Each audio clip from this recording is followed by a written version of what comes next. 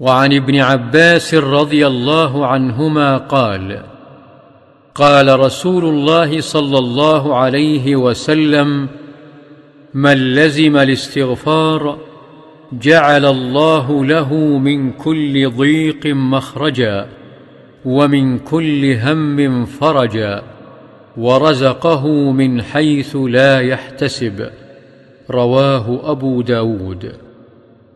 قال الألباني رحمه الله: لكن في إسناده مجهول كما بينته في الضعيفة. وعن ابن مسعود رضي الله عنه قال: قال رسول الله صلى الله عليه وسلم: من قال أستغفر الله الذي لا إله إلا هو الحي القيوم وأتوب إليه غفرت ذنوبه وإن كان قد فر من الزحف. رواه أبو داود والترمذي والحاكم وقال: حديث صحيح على شرط البخاري ومسلم. وعن شداد بن أوس رضي الله عنه عن النبي صلى الله عليه وسلم قال: سيد الاستغفار أن يقول العبد: اللهم أنت ربي لا إله إلا أنت، خلقتني وأنا عبدك، وأنا على عهدك ووعدك ما استطعت، أعوذ بك من شر ما صنعت، أبوء لك بنعمتك علي وأبوء بذنبي، فاغفر لي فإنه لا يغفر الذنوب إلا أنت. من قالها من النهار موقنا بها فمات من يومه قبل أن يمسي فهو من أهل الجنة.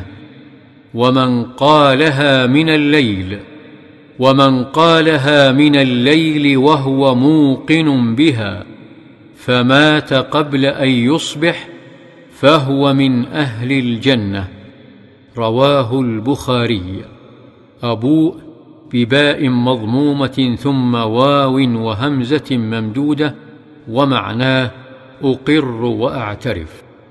وعن ثوبان رضي الله عنه قال: كان رسول الله صلى الله عليه وسلم إذا انصرف من صلاته استغفر الله 3 وقال: اللهم أنت السلام ومنك السلام، تباركت يا ذا الجلال والإكرام. قيل للأوزاعي وهو أحد رواته: كيف الاستغفار؟ قال: يقول: أستغفر الله أستغفر الله. رواه مسلم. وعن عائشة رضي الله عنها قالت: كان رسول الله صلى الله عليه وسلم يكثر أن يقول قبل موته: سبحان الله وبحمده، أستغفر الله وأتوب إليه. متفق عليه. وعن أنس رضي الله عنه قال: سمعت رسول الله صلى الله عليه وسلم يقول: قال الله تعالى: يا ابن آدم، إنك ما دعوتني ورجوتني غفرت لك على ما كان منك ولا أبالي. يا ابن آدم، لو بلغت ذنوبك عنان السماء ثم استغفرتني غفرت لك ولا أبالي.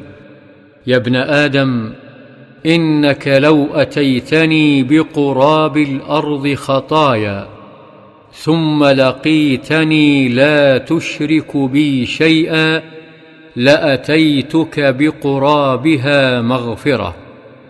رواه الترمذي وقال: حديث حسن. عنان السماء بفتح العين، قيل هو السحاب، وقيل هو ما عن لك منها أي ظهر. وقراب الأرض بضم القاف وروي بكسرها، والضم أشهر وهو ما يقارب ملئها. وعن ابن عمر رضي الله عنهما أن النبي صلى الله عليه وسلم قال: يا معشر النساء تصدقن وأكثرن من الاستغفار، فإني رأيتكن أكثر أهل النار. قالت امرأة منهن: ما لنا أكثر أهل النار؟ قال: تكثرن اللعن وتكفرن العشير، ما رأيت من ناقصات عقل ودين أغلب لذي لب منكن. قالت: ما نقصان العقل والدين؟ قال: شهادة امرأتين بشهادة رجل، وتمكث الأيام لا تصلي. رواه مسلم. الباب 72 و300. باب بيان ما أعد الله تعالى للمؤمنين في الجنة. وعن جابر رضي الله عنه قال: قال رسول الله صلى الله عليه وسلم: يأكل أهل الجنة فيها ويشربون، ولا يتغوطون ولا يتمخطون ولا يبولون، ولكن طعامهم ذلك جشاء كرشح المسك، يلهمون التسبيح والتكبير كما يلهمون النفس. رواه مسلم.